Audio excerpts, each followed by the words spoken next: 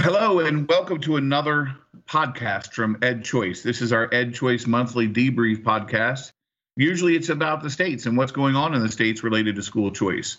As you know, there have been so many positive developments around the country in states to give parents more freedom. That, of course, was until early March. And now everyone is about the COVID pandemic crisis all day long. This is 24/7, 365. And that's because this is a huge crisis on our states and our nation, and frankly, on our private schools and on families. And so we're really excited today to have someone join us who's a good friend of ours and who basically knows private schooling inside and out. Michael Schutlöffel, who's the executive director of the Council for American Private Education, CAPE. Hi, Mike, and tell us a little bit about CAPE and what's going on. Sure. Well, thank you very much for having me. I'm really excited to be here. I just chugged a gallon of hydroxychloroquine as an afternoon pick-me-up, so I'm raring to go. Happy to talk to you. Always excited to be with friends at EdChoice. I am the executive director of the Council for American Private Education, or CAPE for short. CAPE is a coalition of national organizations and state affiliates serving private K through 12 schools. Our national member organizations cover the whole spectrum of private schools. We have Catholic school networks, Protestant schools, Jewish schools, Islamic schools. We also have several secular schools. CAPE member organizations represent more than 80% of private school enrollment nationwide. And we also have state affiliates in 37 states who are doing absolutely outstanding work.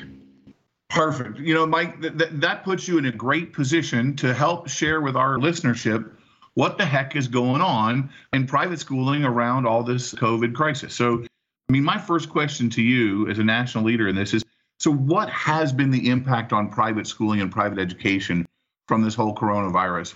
What has been the impact on private schools, and how have they responded, in your opinion? Yeah, well, it's been a extraordinarily serious situation for private schools. And many private schools are facing a grave, even an existential situation. As you know, private schools don't receive the gigantic subsidy that the taxpayers provide to public schools. Private schools depend upon tuition and philanthropy, and there's the rub. Many parents have reduced or completely stopped paying tuition. Some private schools are finishing the year operating in the red and may not be able to reopen. The number of registrations for the next school year is down. And it makes sense. I mean, parents aren't re-enrolling in many cases because of lost jobs and fears they won't be able to afford tuition. A lot of schools have had to cancel those spring fundraisers that are so crucial to the school finances. And then many private schools are affiliated with churches, and donations to churches are down, which stands to reason because people haven't been able to go to church. And so those church finances are very much tied to the finances of many private schools. So it's a very serious situation that we're concerned about. That said, I do think it's fair to say that private schools have done a remarkable job of stepping up in many different ways. There's not been a single across-the-board approach that private schools have taken. I have kids in a private school. They've done an admirable job of trying to transition to online remote learning, and they've changed their approach over the last 2 months in a constant state of responsiveness to parents. So I think that flexibility, that responsiveness to parents, that fact that private schools are used to having to serve a customer has served them very well in these extremely challenging times. But people are losing their jobs. The economy is entering recession, hopefully not worse, hopefully not depression. And the consequences for private schools are just incredibly severe. Mike, it's kind of this amazing thing. We've been tracking at EdChoice the verified school closures, and we're up to around 30, right? Verified, maybe 35, and unverified. We just saw a report in the Huffington Post today of 100 Catholic schools closing, right? These are tragic numbers for families and for schools around the country who've served communities, and mostly low-income communities. But on the other hand, as you said, like, these private schools have been responding immensely well, right? So we did a polling of private school leaders, thanks to your support and your help, and found some amazing information, right? So, like, barely half of them were online learning prior to the crisis, but now fully almost 90% of them have an online formal curriculum for their classes and are finishing the year. So it's this incredible dichotomy where they're facing extinction and a serious existential threat while they're providing this incredible service. So your schools have been doing amazing work with families. And Mike, give us a story of how your schools responded. Yeah, so it's interesting. The private school that my children attend is not the kind of school where they're passing out iPads the first day of school, to say the least. It is a school where they're not basing their curriculum on technology. There's no cell phones allowed on the campus on the students' parts. They're not using iPads in class or anything like that.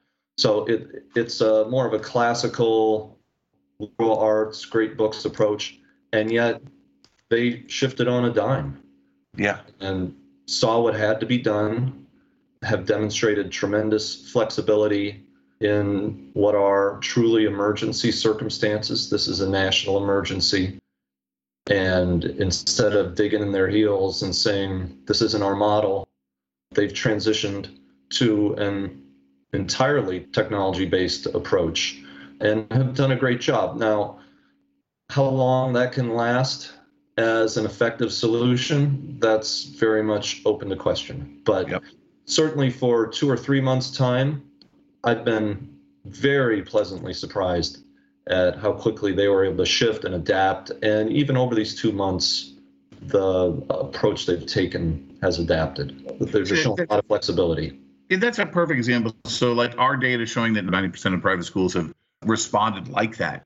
Whereas I heard a number from the traditional sector that with all of their billions of dollars in states, there's still less than 80% of them that have got to a formal curriculum. In fact, many of them aren't even doing school more than 2 days a week, right? And it's just it's interesting the response between the public and private sector. And as we know, states, have been in chaos around all of this, right? So what has been the response by the federal government? So the federal government stepped in trying to help in this crisis. And what have they done specifically? And how is it helpful for private schools? And what are the challenges? Sure. Well, as you know, I think it was March 27th, the president signed legislation passed by Congress that is referred to as the CARES Act.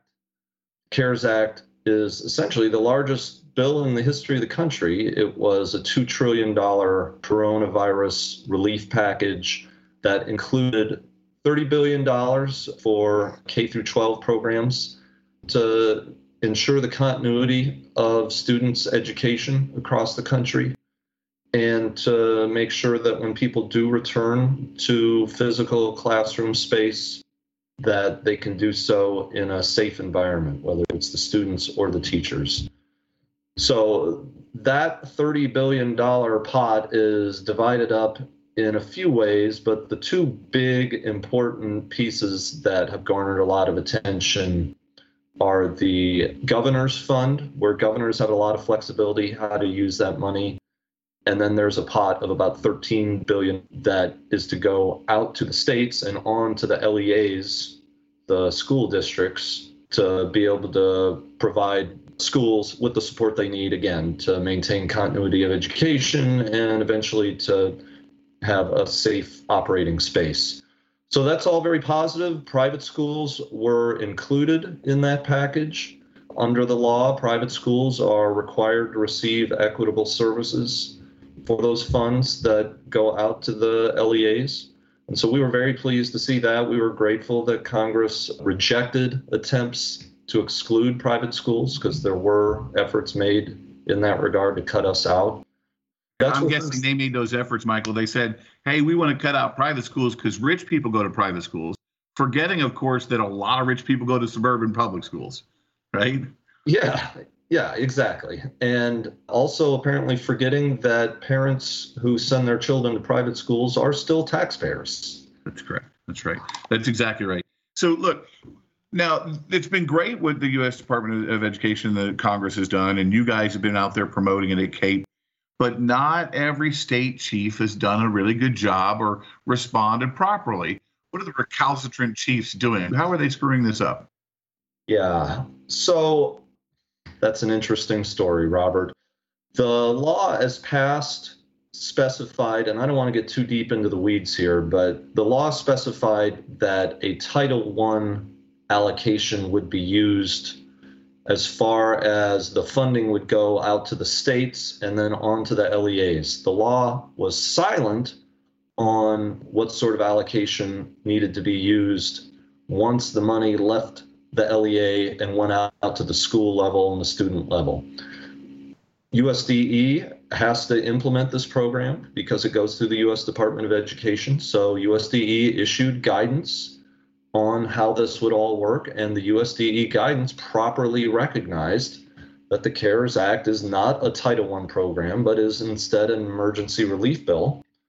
So USDE ruled that all private school students would be eligible for these emergency services.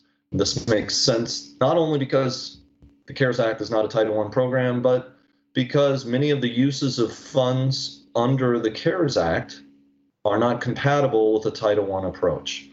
On the other hand, a lot of the state education departments were hoping that it would be a Title I approach all the way down, because then that would mean fewer private schools would get to participate, and that would mean more money for the public schools.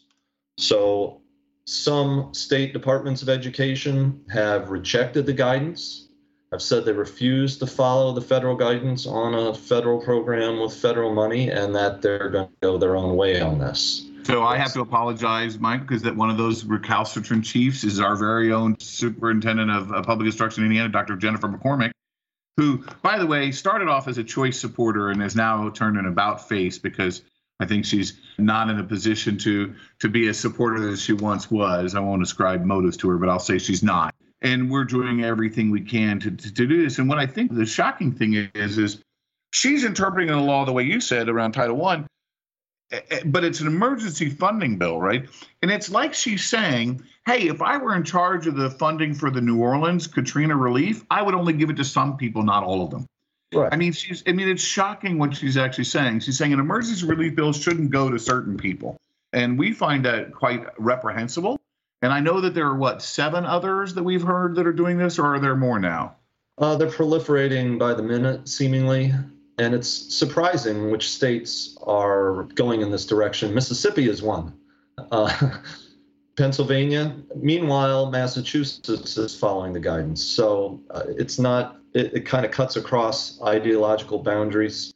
But as you say, this is a very stark departure from how emergencies have been handled in the past. When there were circumstances of hurricanes or wildfires or something like that, it was obvious Congress acted on the basis of the needs of all students who were affected, and they weren't excluding certain groups of people in that emergency assistance. And again, it just doesn't work. So with coronavirus, one of the uses of the funds from the emergency relief is for cleaning and sanitizing classroom space. So are we only going to clean and sanitize the Title I kid's desk, but not the desk next to his because we don't think he's eligible, he doesn't have the right residency requirements and income requirements? It just doesn't work that way, and it's not going to work that way in the public schools. They have no intention of doing things that way in the public schools, yet they're trying to impose that approach on the private schools, all in the name of securing greater levels of funding. It's crazy, right? And in fact, I mean, I unfortunately did a Holiday Inn Express tour of Title I funding. And if anyone wants to do it and get amazingly shocked by how bad this funding formula is, you could find out that there are schools that you could have 2 kids out of 100 who are Title I eligible, and the entire school will get Title I funding for every kid. And there are schools where you have 50 kids out of 100 that are Title I eligible, and no one in the school will get money right now. I mean, it's a messed up system, and it wasn't intended to be used as a way to shut out emergency relief. That said, Michael, right, you are the voice of private schools around the country. Your board is the voice of 80% of the students. What would you tell them? What would you tell our listeners to do? What would you tell our private schools to do in this crisis time?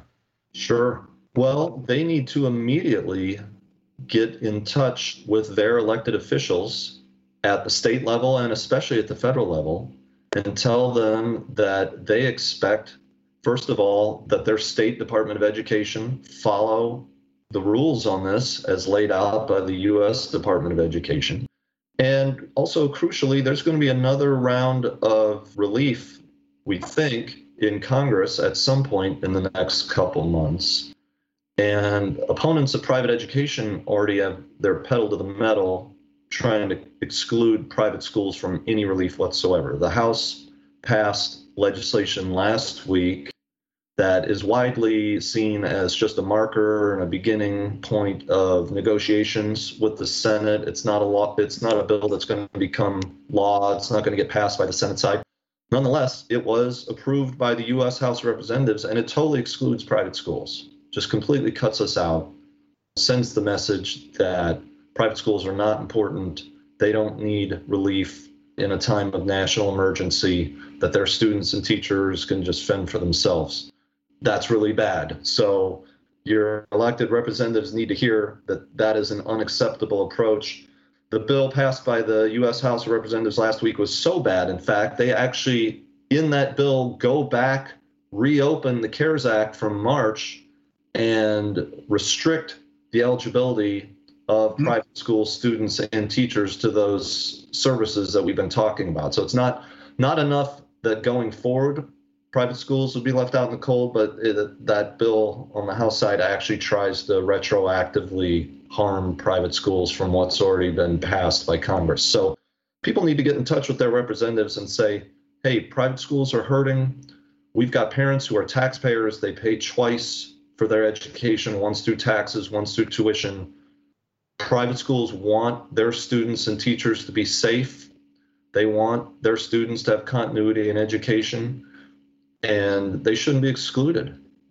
Yep. Sounds like what the Speaker of the House of Representatives and Randi Weingarten are saying to the American private school family is let them eat cake, right? Yeah. Right. And that's just unacceptable. And we really appreciate, Mike, what you've been doing at CAPE to be the voice up there on Capitol Hill. What other things can groups like ours and other groups around the country, or the SPN groups, do to help you?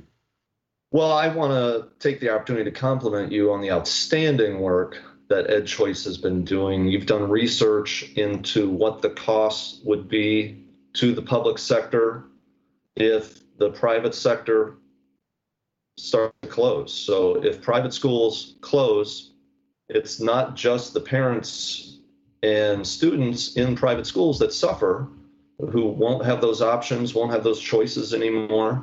But the public sector will feel the brunt of that fact, very much so. The taxpayers will feel it, because if hundreds of thousands or even millions of private school students have to show up in the fall in public school classrooms at a time when we're supposed to be social distancing on this, I mean, there's going to be a bill that comes with that.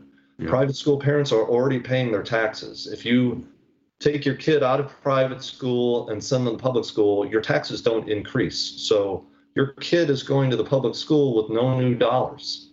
So the taxpayers are going to have to pay the consequences of that. And local governments and state governments are already asking Congress in this next round of relief for emergency aid, because they're not going to be able to pay the bills as it is. That's right. So if private school students start coming to the public school classrooms, taxpayers are going to feel it.